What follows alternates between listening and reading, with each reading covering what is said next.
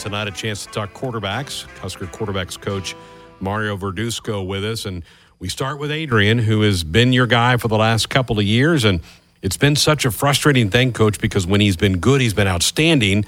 But the mistakes have been an issue. And I know that's something you've talked to him a lot about. Yeah, we've talked about this before. Adrian wants to win every game, and all too often wants to do too much. And so we've kind of just got that pounded in his head, take care of the ball, take care of your teammates. What kind of spring did he have for you? He had a real good spring. He cleaned a lot of things up with regards to, I don't know about cleaning up. Actually, he just got some more reps before spring ball started in terms of throwing, and his ball is good.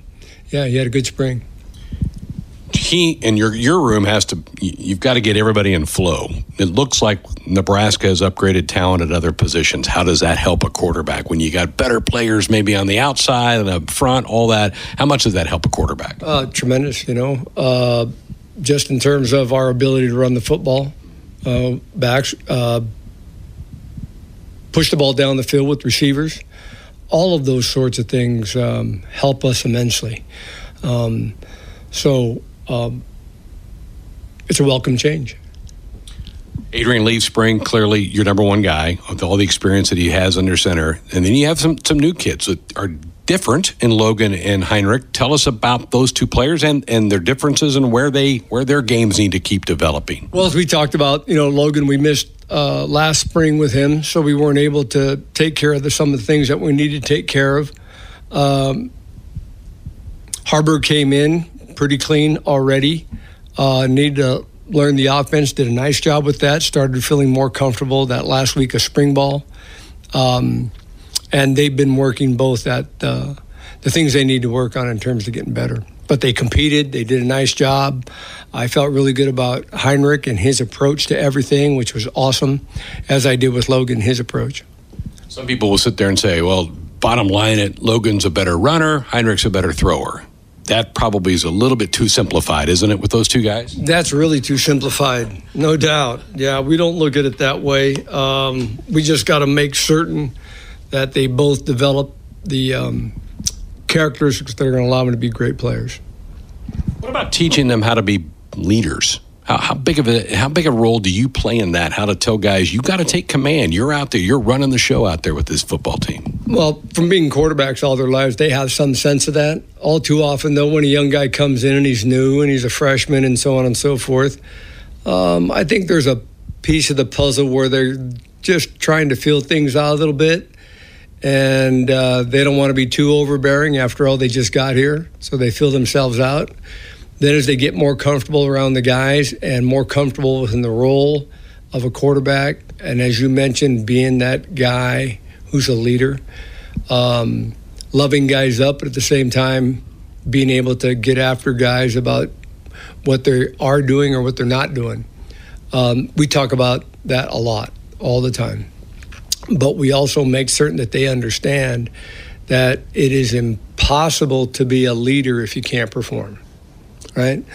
And so a player who's always yakking but can't perform is a windbag.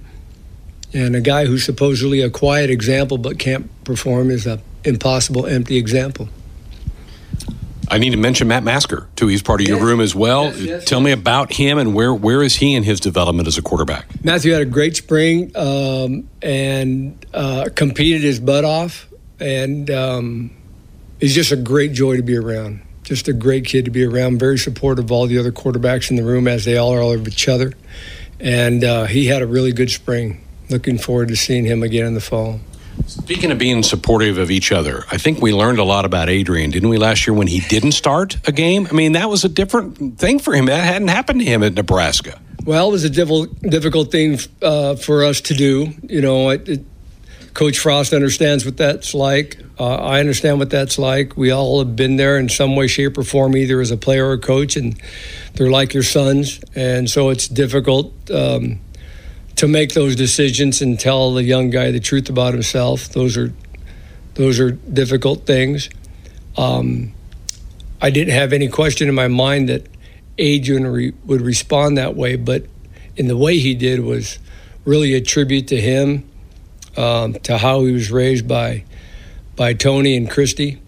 And so he was, I don't know that I've seen very many young guys like that to say those sorts of things in a pregame speech like he did and not be phony about it, that it was coming from his heart, and it was more about the team than it was either about him or Luke. And then as things turned out, he ended up getting his job back. I know coaches noticed that. Do you think his teammates noticed how he handled that week?